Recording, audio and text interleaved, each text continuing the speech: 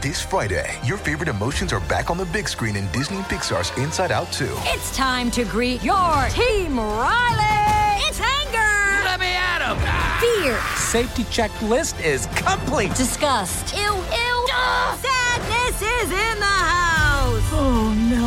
Hello, I'm anxiety. I'm one of Riley's new emotions. Disney and Pixar's Inside Out 2. There's a part 2? We're going! Rated PG. Parental guidance suggested. Only in theaters Friday. Get tickets now.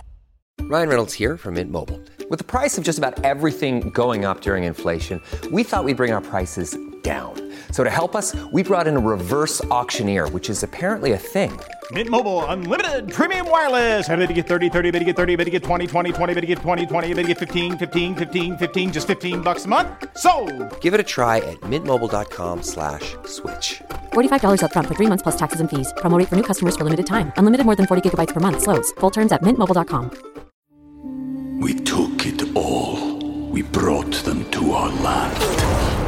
An endless night, ember hot and icy cold. The rage of the earth. We made this curse. Carved it in the blood on our backs. We did not see. We could not, but she did. And in the end... What will I become? Senua's Saga. Hellblade 2. Play it now with Game Pass. Welcome to the New Books Network. Hello, everybody, and welcome back to New Books in Art, a podcast channel on the New Books Network. I'm Holiday Powers, the host of the channel. Today, we'll be talking to Selene Wendt about her new book, Beyond the Door of No Return, Confronting Hidden Colonial Histories Through Contemporary Art. Selene Wendt, welcome to the show. Thank you so much, Holiday, and thank you for having me. Selene, I wonder if you could begin the interview by telling us a bit about yourself. Well, I am a writer and a curator of contemporary art. I was born in Geneva. I live in Norway, and I was raised throughout the world. I have a very global perspective, which is possibly influenced by my upbringing. And I have a long-term interest and focus on decolonial strategies in contemporary art. And this book, I would say, is a logical extension of my ongoing research as a writer and curator. And so can you tell us a bit about how you came to write this book? Well, it's connected to many different things. I would say most clearly, the book represents the third in a series of interconnected projects dedicated to exposing hidden colonial histories and examining the entangled colonial histories that connect Europe, Africa, the Caribbean, and the Americas. So there are two recent exhibitions that are the two first aspects of this, let's say we call it a trilogy. The Sea is History in 2019, where I was interested in highlighting the importance of great Caribbean thinkers such as Stuart Hall and Edouard Glissant within a wider global context. And then in 2020, listening to the echoes of the South Atlantic, where the focus was on sonic politics and musical migrations, also set in relation to cultural theory. And as you will soon discover, these themes are highly relevant within the context of this book and to the artists whose work I address throughout the book. And I'd like to mention before we let loose and talk about the details of the book that a powerful overriding theme throughout is the power of women, both then, historically, and now, to stand up against social injustice. So emphasis is placed on stories of resistance and a rebellion against colonial rule, shedding light on the importance of heroines ranging from Mary Thomas, Venus Johannes, Anna Hergård, and Escrava Anastasia, who I will refer to later on.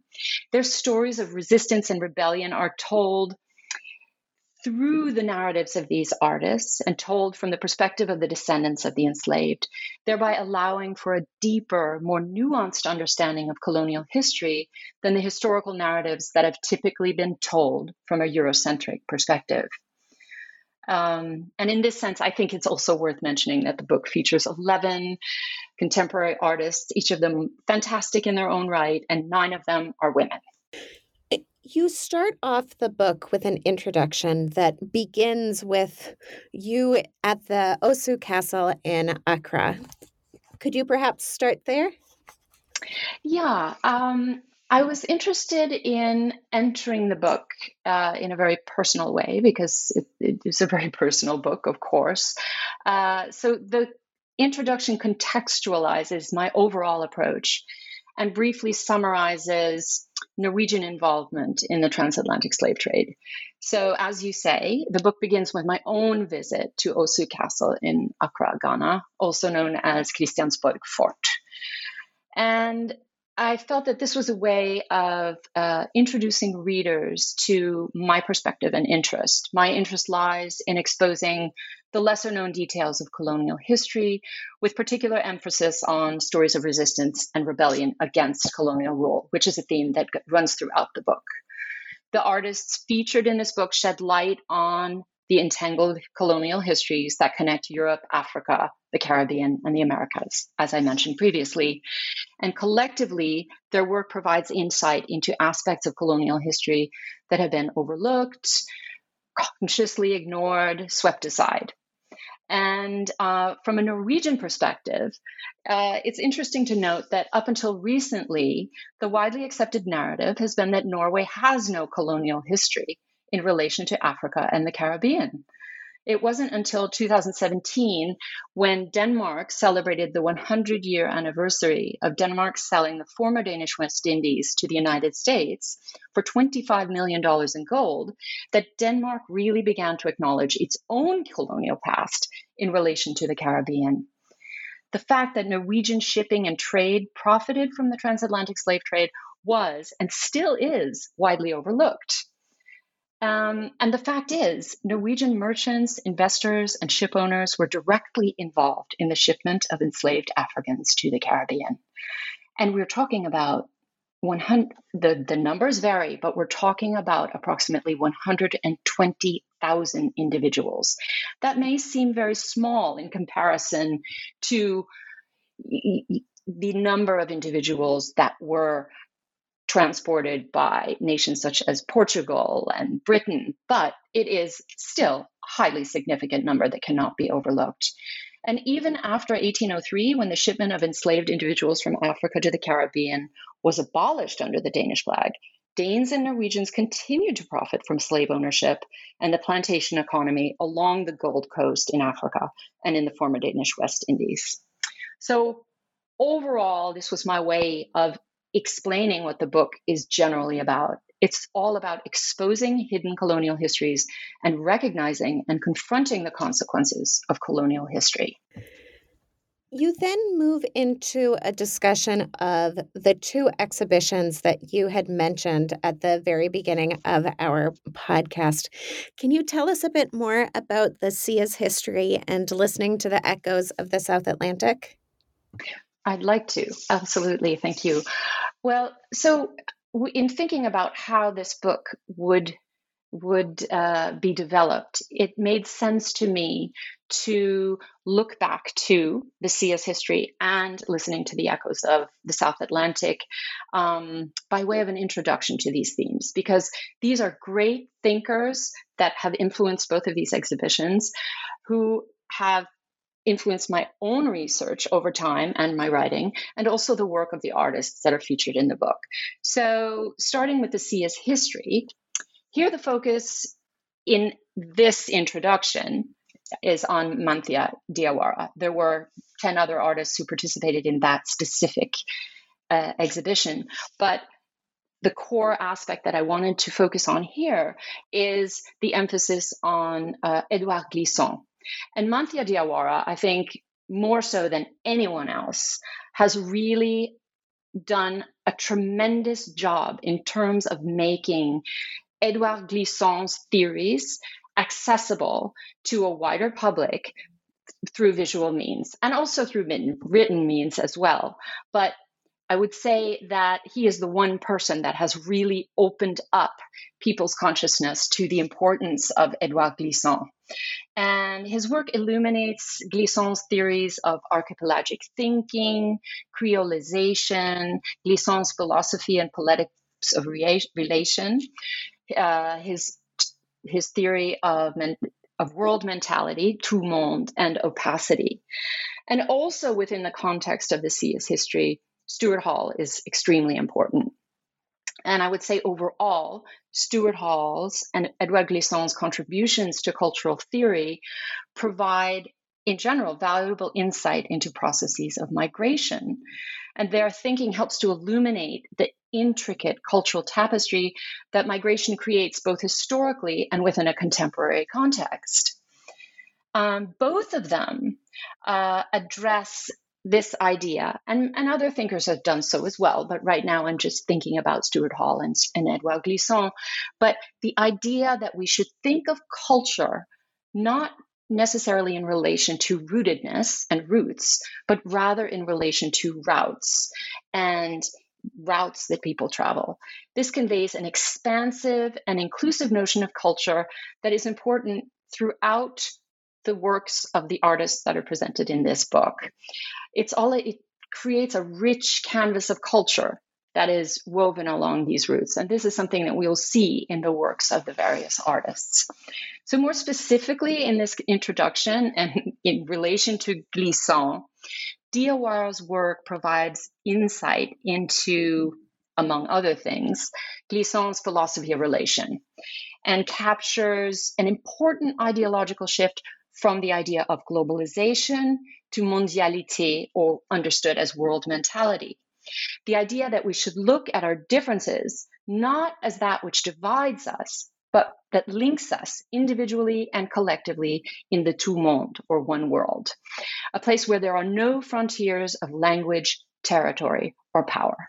We're talking at a place that is taking a distinct stance against hegemony and colonialism and those kind of power structures. Interestingly, in 2009, Diawara accompanied Glissant on a transatlantic journey from Hampton to Brooklyn on the Queen Mary 2. And the results are seen in Edouard Glissant, One World in Relation, which is a part of a film trilogy, which also includes an opera to the world, and Pensée archipélique, or archipelagic thinking.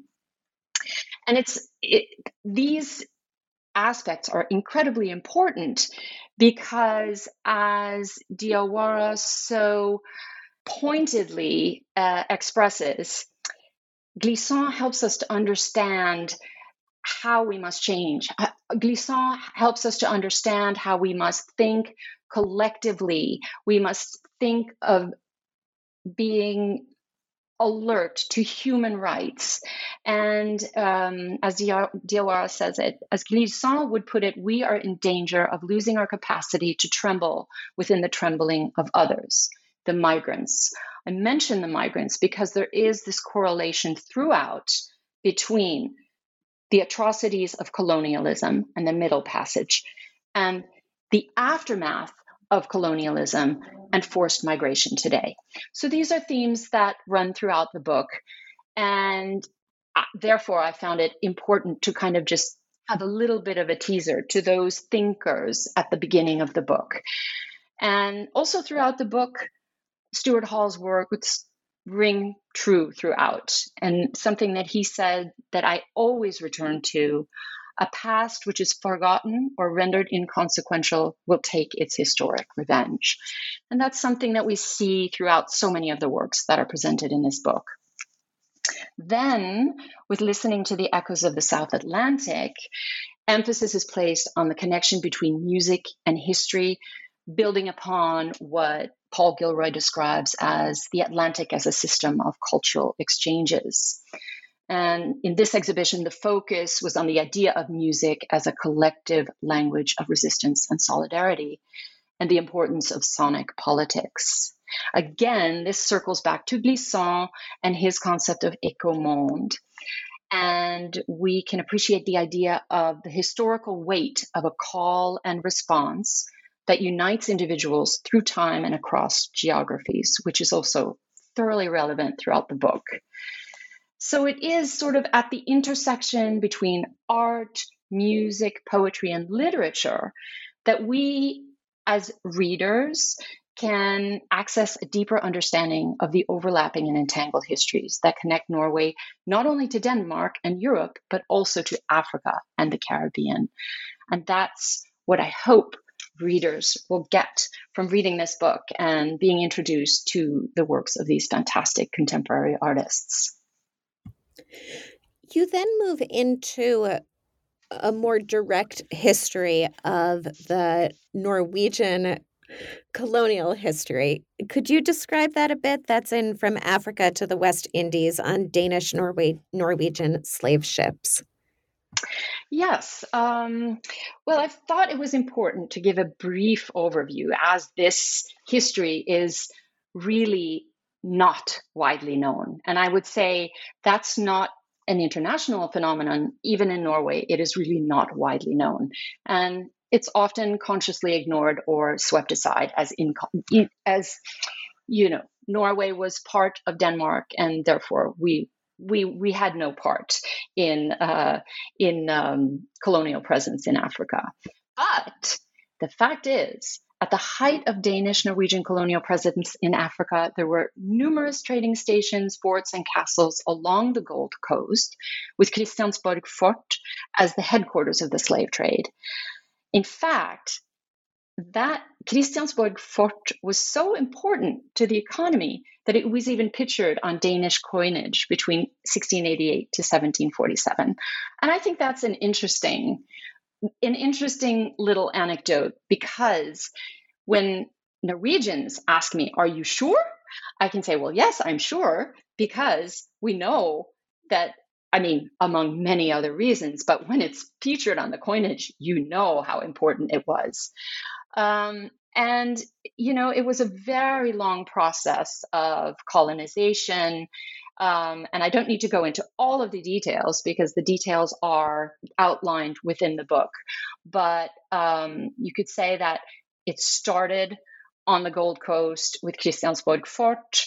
And then in 1672, after Danish West Indies Company was established in 1671, St. Thomas was annexed. And then eventually Danish West Indies and Guinea Company was established. And then St. John was annexed in 1718. In 1733, St. Croix was purchased by Christian VI from France. And it wasn't actually until 1754 that the Danish crown purchased Danish West Indies and Guinea Company. Thereby, the former Danish West Indies were under direct rule of the Danish crown until 1917. So, as I mentioned earlier, roughly 120,000 enslaved Africans were transported within the triangular trade. Interestingly, and I will try not to go into too much detail here, but in 1792, King Frederick ruled that the transport of enslaved Africans would be abolished in 1803.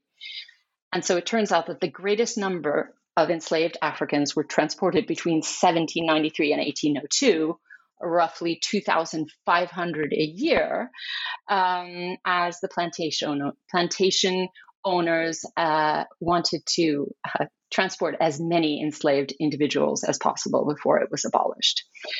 And even after 1803, Danes and Norwegians continued to profit from the plantation economy, both along the Gold Coast and in the former Danish West Indies. You move into the group of different artworks that you then talk about for the remainder of the book by starting with an artwork that really directly confronts Denmark's and Norway's colonial past. Can you tell us about that? This is such an important work, I Am Queen Mary. And it's a collaborative work by Jeanette Ellers and Lavon Bell. And this is the first monument in Denmark to address its colonization of the West Indies. And it's interesting to know that this monument stands outside the 18th century warehouse that was built for Danish West Indies Company. And beyond being a beautiful collaborative work between two amazing contemporary artists, it's a beautiful act of empowerment and resistance. And you have this beautiful image, well, it's not an image, beautiful sculpture of the Crucian freedom fighter Mary Thomas, who was an important leader of the Fireburn labor revolt, which took place in St. Croix in 1878. And in this monument, she sits on a peacock chair that references the iconic image of Huey P. Newton, leader of the Black Panther Party. And her face is a composite of the faces of Jeannette and Lavon, which is a beautiful way of visualizing that she is a symbol of empowerment for women throughout the African diaspora. She stands on a plinth that's composed of 1.5 tons of coral imported from St. Croix. And this is an important detail because this, in addition to referencing an earlier work by Lavon Bell that was also comprised of coral that was called Trading Post, this references the coral that was once cut by hand by enslaved Africans in St. Croix and used in the foundations of buildings in the former Danish West Indies. So this work it's incredible that this is the absolute first work to memorialize this freedom fighter, of course, but it's the first work that addresses and confronts Danish colonization of the West Indies. And although it was originally made as a temporary work, it is now going to be permanent, which is really, within the context of Scandinavia, this is really great. That's wonderful. You then move into Eller's personal work. You had started with a collaborative piece, and then you move into Eller's own body of work. Yeah, and Jeannette Ehlers, of course, in addition to having made this fantastic work together with Lavon Bell, has her own practice, has been working many, many years. And what I like to call, she has a way of creating these mesmerizing history lessons, I would say. She rewrites the colonial narratives in ways that really capture the viewer's attention and really force one to reconsider what one has thought has been the reality. I focus in this chapter on her Atlantic trilogy, which she created in 2009. And that includes Black Magic at the White House, 3 Steps of Story, and Speed Up That Day. Each of these films are radical decolonial gestures, just as I Am Queen Mary was, by the way, but they are interventions that cut into white colonial space in really provocative, layered, and engaging ways.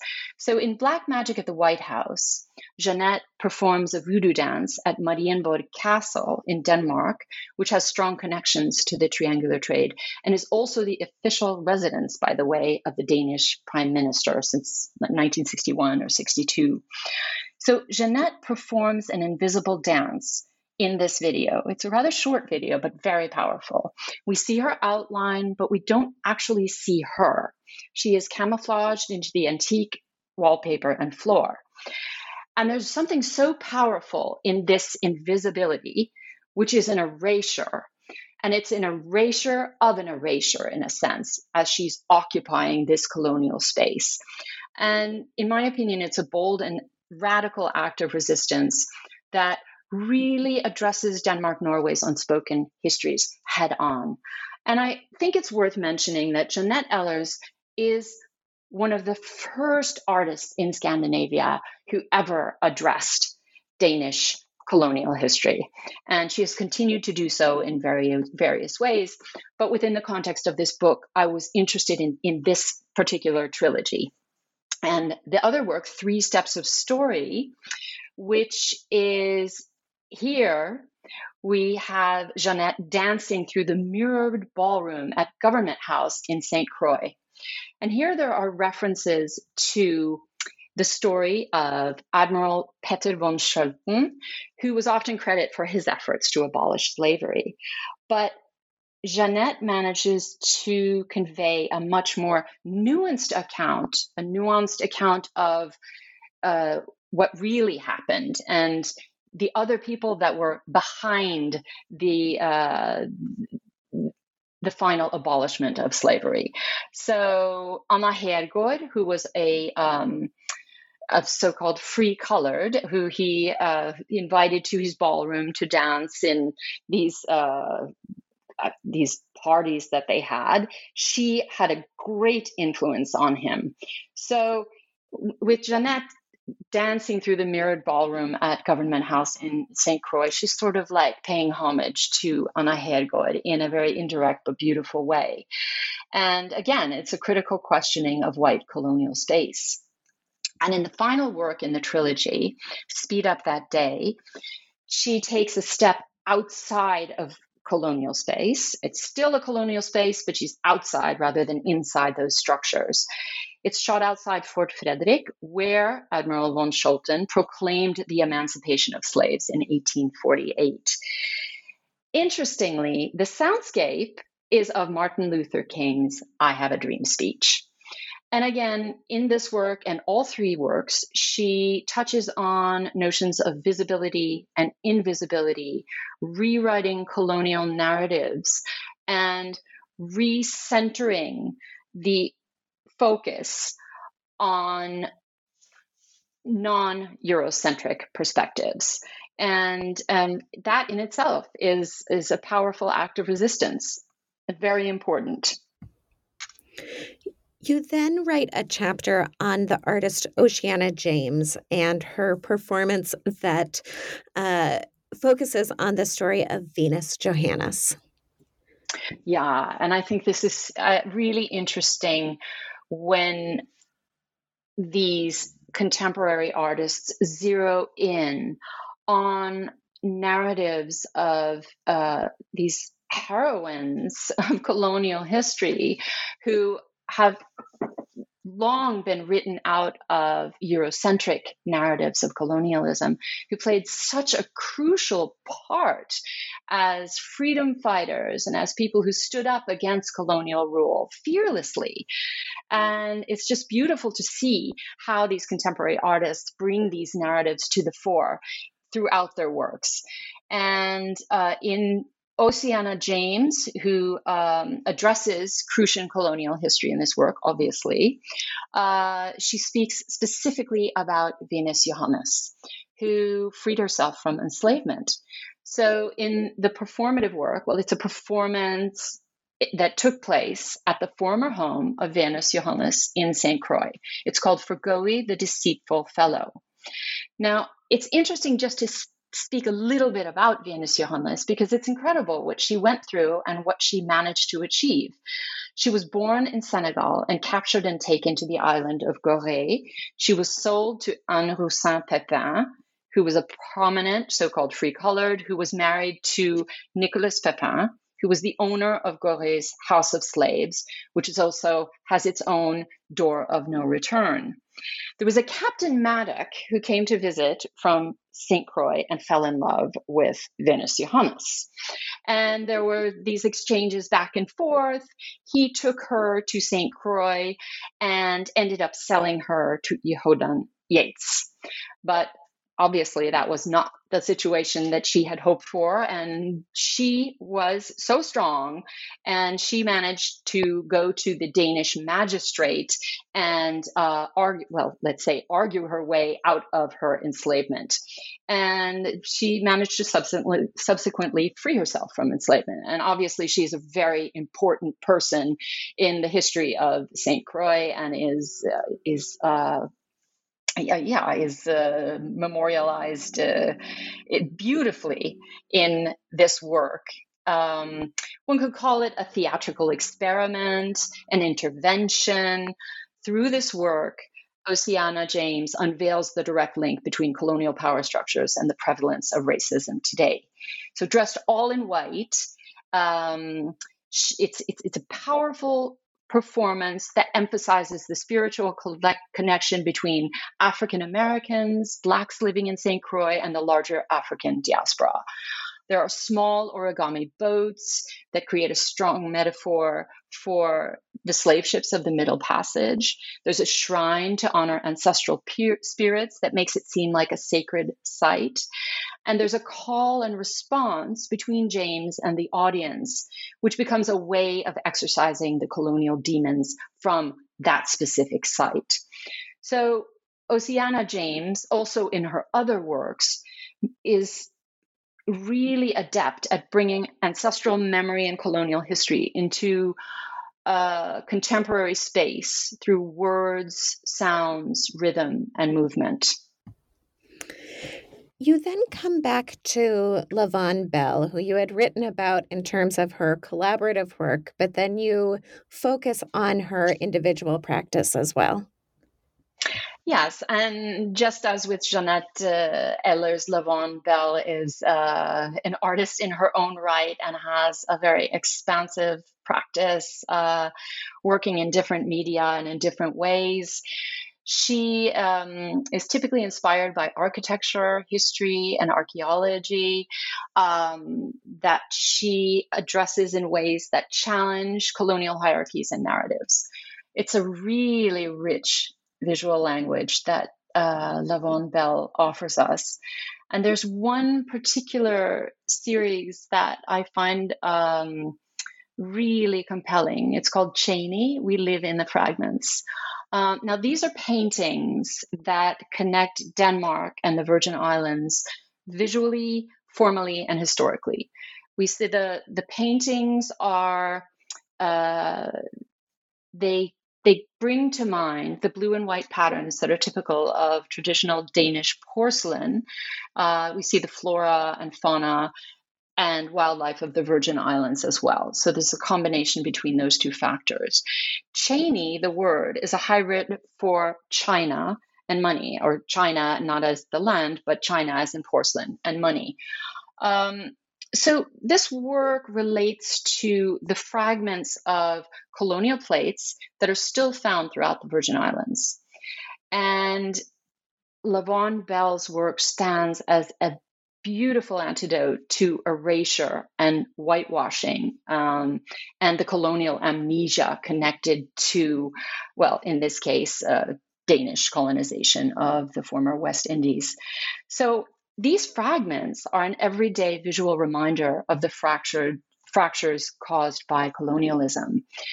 And I think this work and her other works emphasize the fact that colonialism is simply not something we can dismiss as part of the past. And we know this because the atrocities of colonialism, they reverberate today with the residual effects of colonialism as seen most obviously in terms of poverty, forced migration, and racism. Another work that also relates to Cheney in general is well, actually, it's a different work, but we're still talking about plates. But in this work, On the Service of the Kingdom, she addresses historical erasure again. Here, she refers to the dessert plates that were commissioned by King Frederick VI to represent the breadth and wealth of Denmark. So, oddly enough, of the 81 plates, only one represents the former Danish West Indies, from which so much of Denmark's wealth was gained. And that's really doesn't make sense at all. And in general, the work explores ideas of colonial image making and consumption and the fragmentation of identity. In your next chapter, Building a Bridge Across the Atlantic, you talk about an artist who focuses on the different connections within diaspora. Can you tell us about that? Yeah, Building a Bridge Across the Atlantic is the chapter about Michelle Eistrup. And as a Jamaican, Danish, American artist, it probably shouldn't come as a surprise that she has a foot in many different cultures.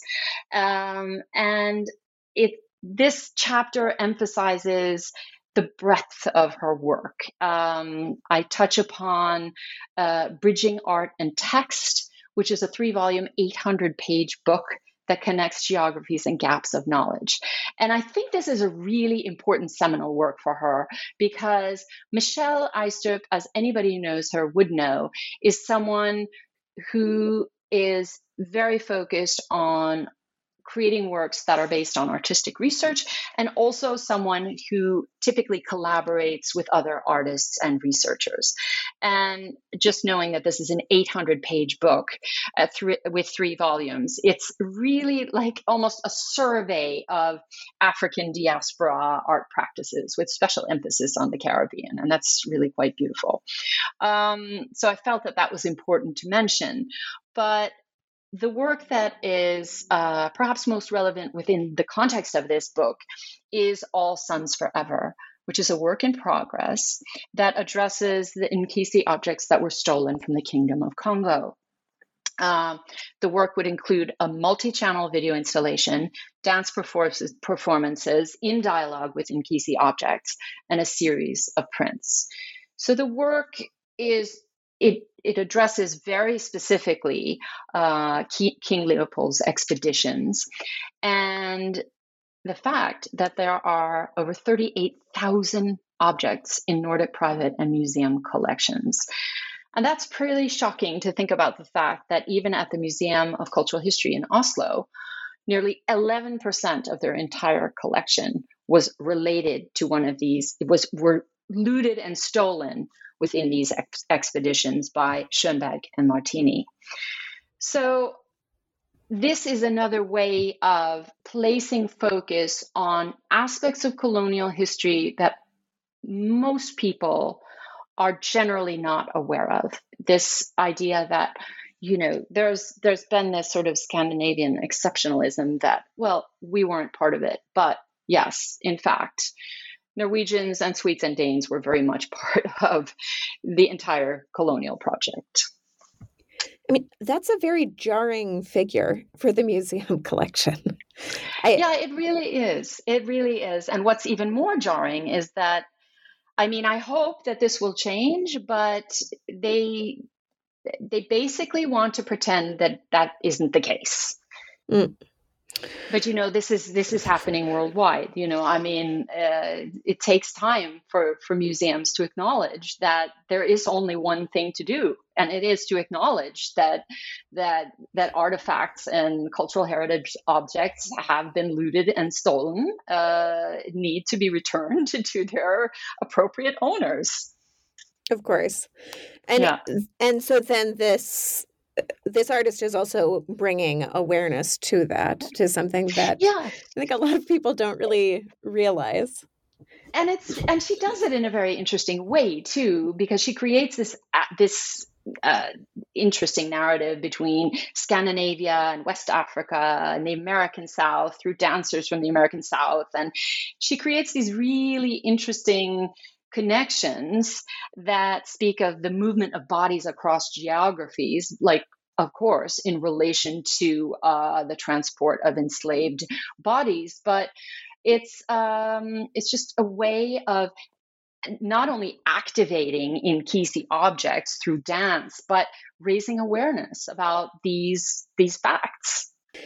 We took it all. We brought them to our land. An endless night, ember hot and icy cold.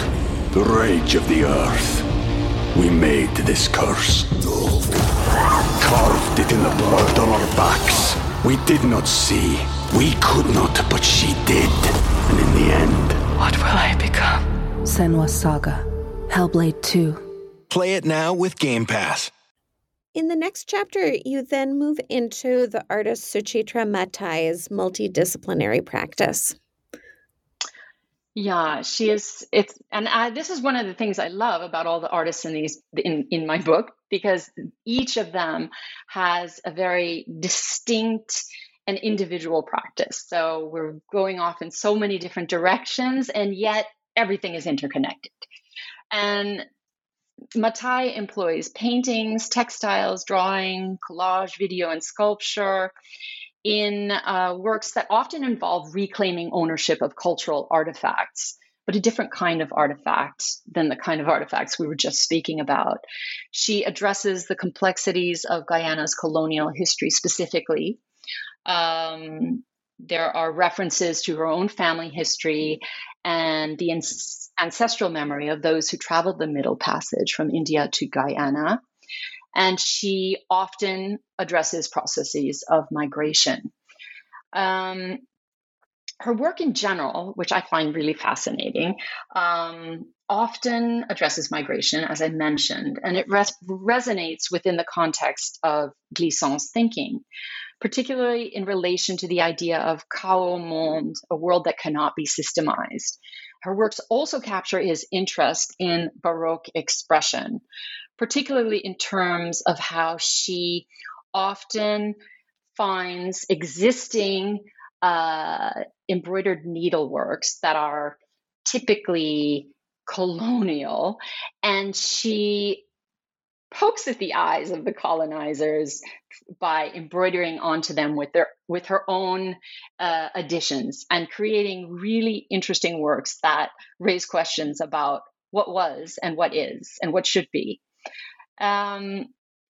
One work in particular, which is a really large-scale work that is worth mentioning, is Imperfect Isometry, which was part of the Sharjah Biennial in 2014.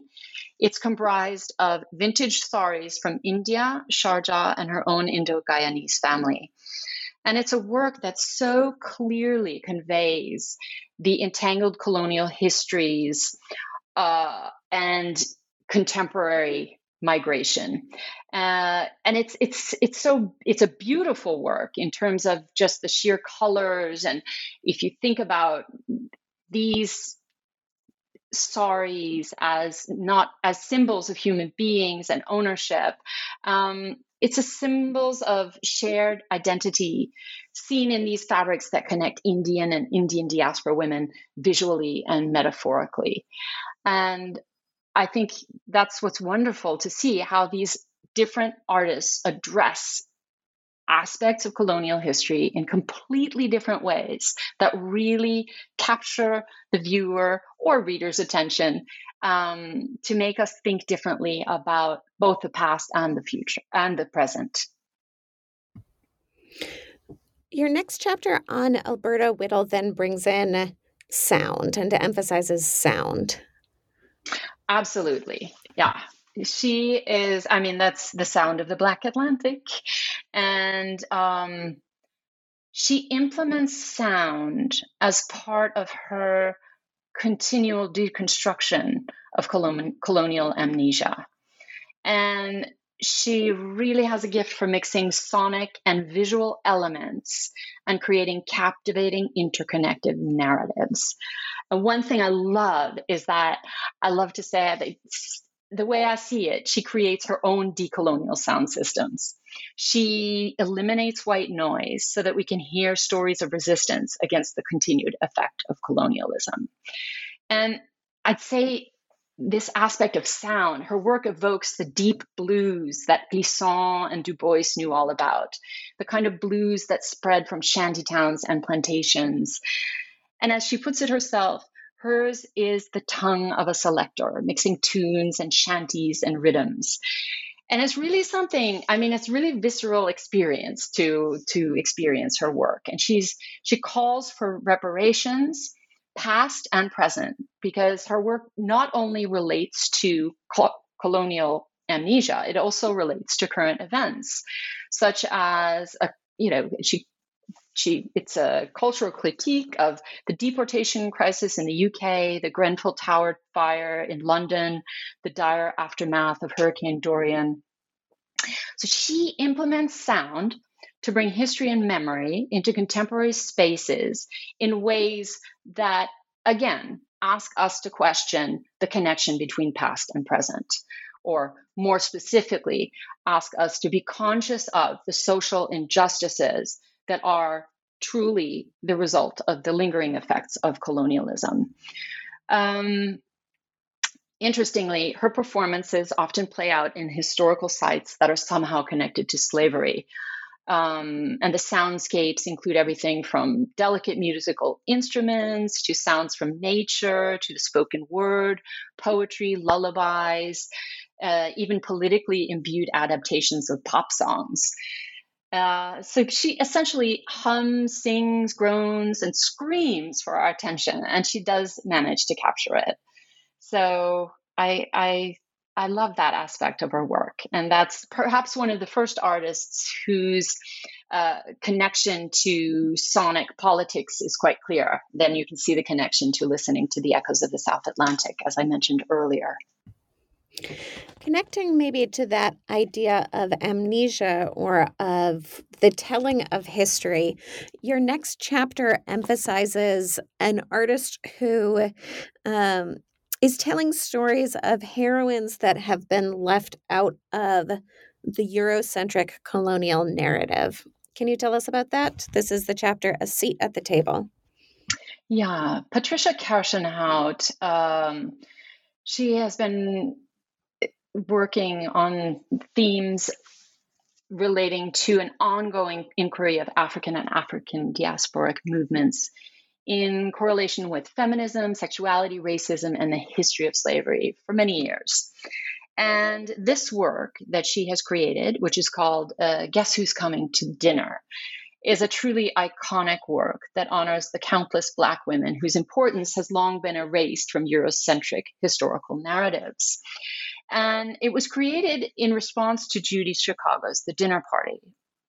And Kirchenhout was interested in including the heroines who have been left out of the Eurocentric colonial narrative. So she has a more inclusive dinner party that includes 38 Black, Brown, and Indigenous women who were never granted their rightful seat at the table. And each of these women represent power and strength, and through their stories, we are exposed to narratives of leadership and rebellion. Three women whose fight against colonialism and slavery are particularly relevant within the context of this book are Queen Nanny of the Maroons, Queen Nzinga, and Escrava Anastasia, who was a legendary 18th century blue-eyed Black beauty who was revered as a saint and considered one of the most important women in Brazilian history.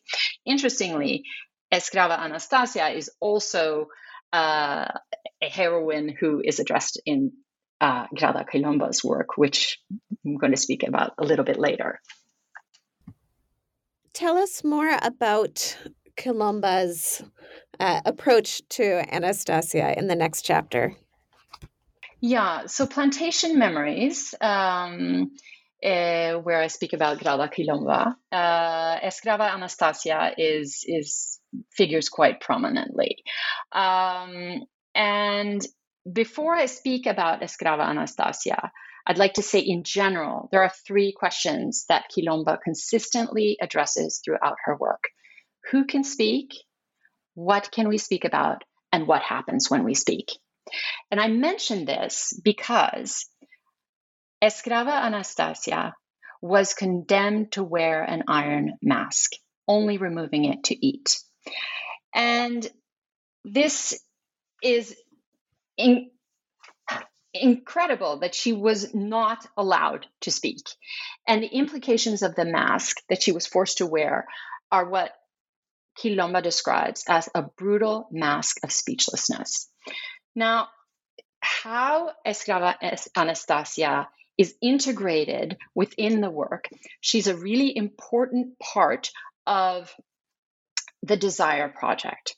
The Desire Project, which is something that actually I need to backtrack to talk about the Desire Project first, because in general, Grada Quilombo is known for being an artist whereby storytelling is a central element in her unique interdisciplinary approach. And this often involves visual, oral, and textual interpretations of her own texts. Grada Quilombo's seminal book, Plantation Memories, Episodes of Everyday Racism, is a first-hand account of experiences of trauma and racism told by women of the African diaspora.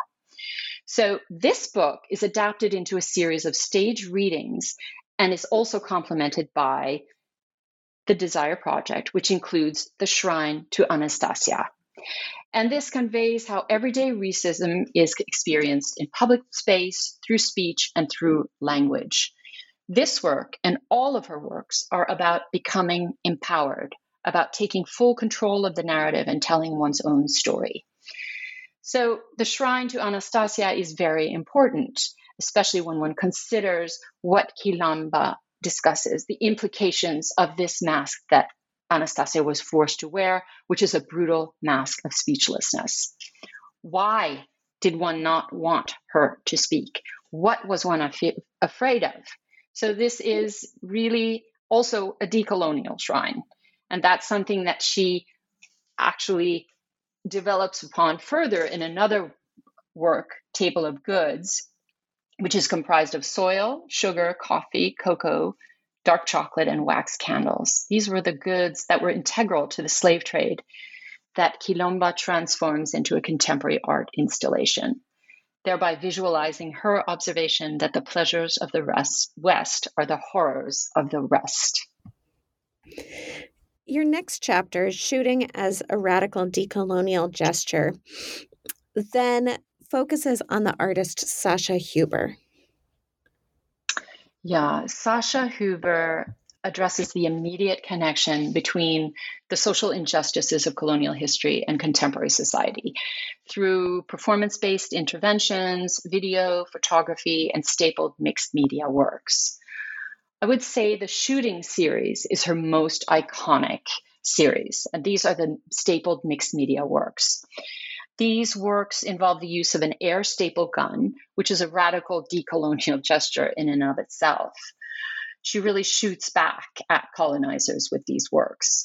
The variations in how light plays against the staples creates fascinating visual patterns, and also plays with notions of visibility and invisibility, which we have touched upon before with some of the artists, and also erasures and reversals. What's interesting is that in these portraits, the individuals are highly visible, yet also partially hidden.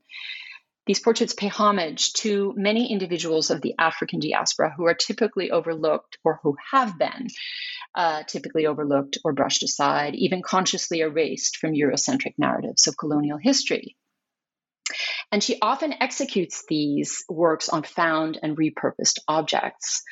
One work that I focus on in the book is absolutely one of my favorites, the first, James Baldwin, which is an in situ work created on the window shutter of the chalet where James Baldwin spent time in Leukerbad, Switzerland, where he spent time writing Go Tell It on the Mountain.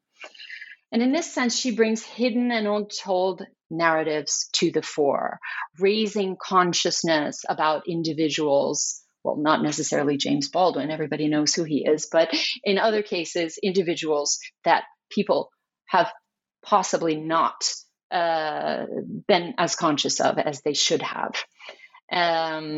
So that is the first. The other portraits in the series are dedicated to the first individuals of the African diaspora who immigrated to various European countries in the 19th and 20th century.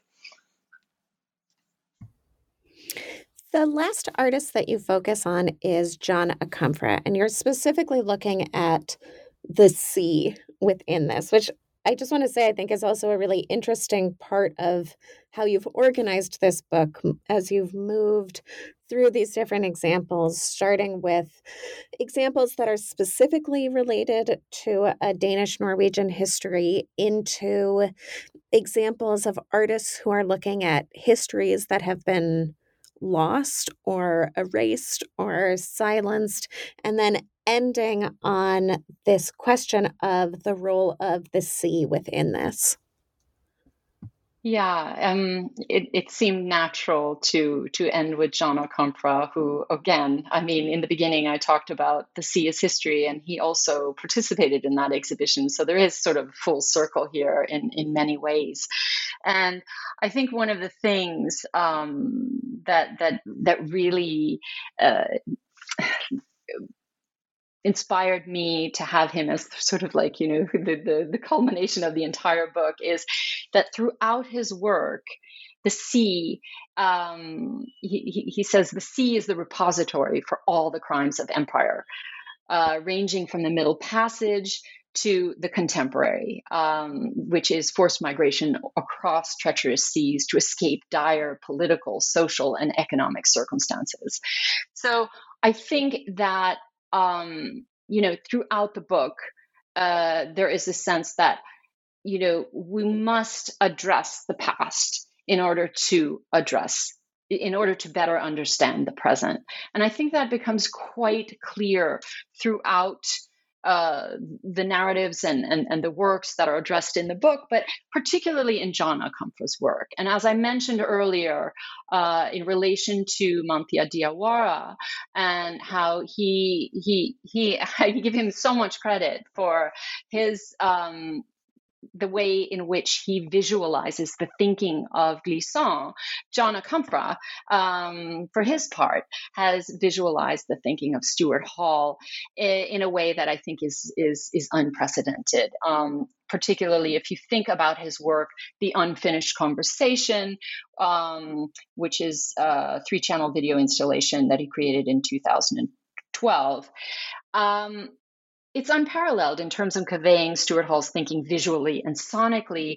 And again, it provides crucial insight into processes of migration, both historical and contemporary.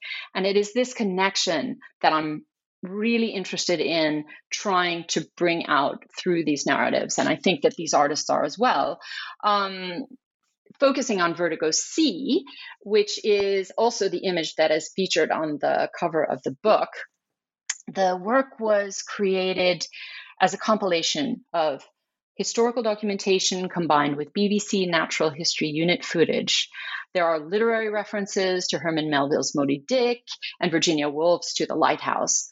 It's filmed on the Isle of Skye, the Faroe Islands, and northern Norway. Most importantly, perhaps, visual references to colonial history with passages of text from the first-person narrative of Olaudah Equiana, the West African-born survivor of the transatlantic passage, who played a vital role in British abolitionist movement. And he is, of course, perhaps best well known for having written the interesting narrative of the life of Olaudah Equiano, or Gustavus Vasa the African, 1789. And think about the fact that he managed to purchase his freedom. And this is an account, a first-hand account, written by someone who survived the transatlantic passage. That is incredibly powerful and so meaningful.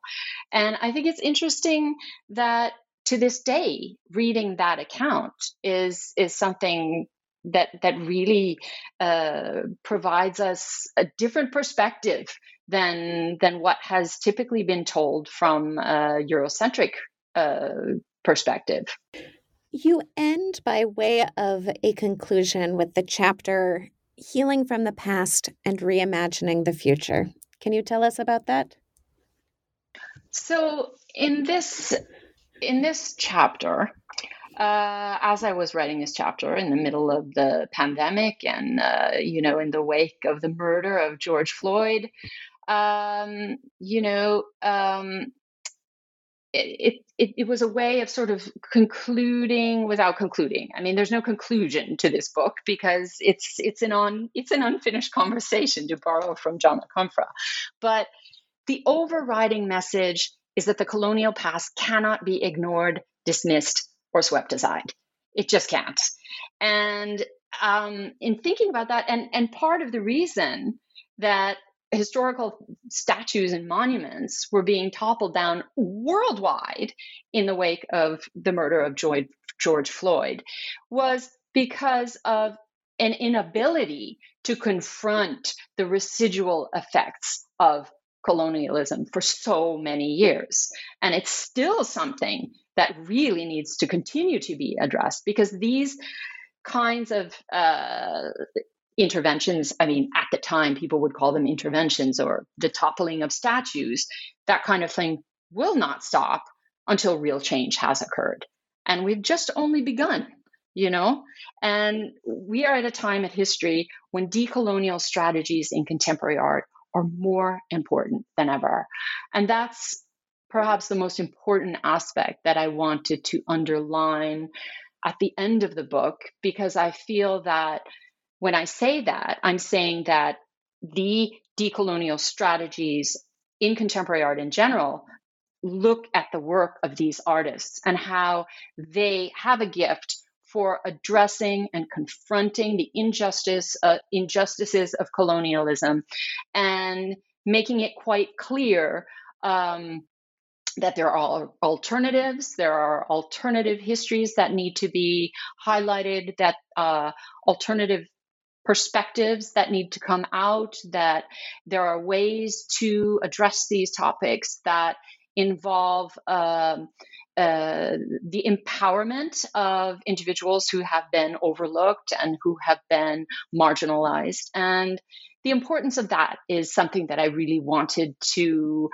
make clear in this chapter, because we are working together. It is our collective responsibility to rethink the past and to rethink how we can approach the future to create a more just and fair society for all.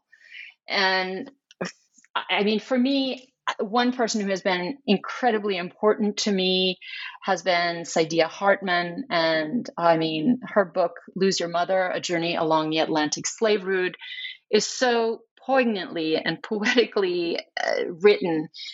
I end the book with citing Hartman, because I think this kind of explains exactly why these narratives have to come to the fore.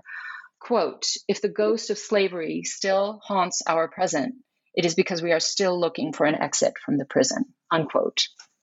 Well, Selene, thank you so much. We've taken up a lot of your time. Can you tell us before we end, can you tell us what you are working on now? I am currently the curator for Vanderbilt University's Engine for Art, Democracy, and Justice program for 2022 and 2023, which is entitled Artistic Activism and the Power of Collective Resistance. That features a number of online panel discussions that will take place through 2023, and many artist interventions and installations and performances that will take place in cultural venues, historical sites, and public spaces throughout Nashville. And I am also the artistic director, along with Amal Al-Hag, for Practicing Freedom, which is a transcultural project initiated by Goethe Institute that we have conceptualized and curated, that addresses decoloniality and the restitution of cultural heritage objects. And that also involves a series of events, including talks, podcasts, publications, workshops, conferences, and a final exhibition and publication that will take place in 2024.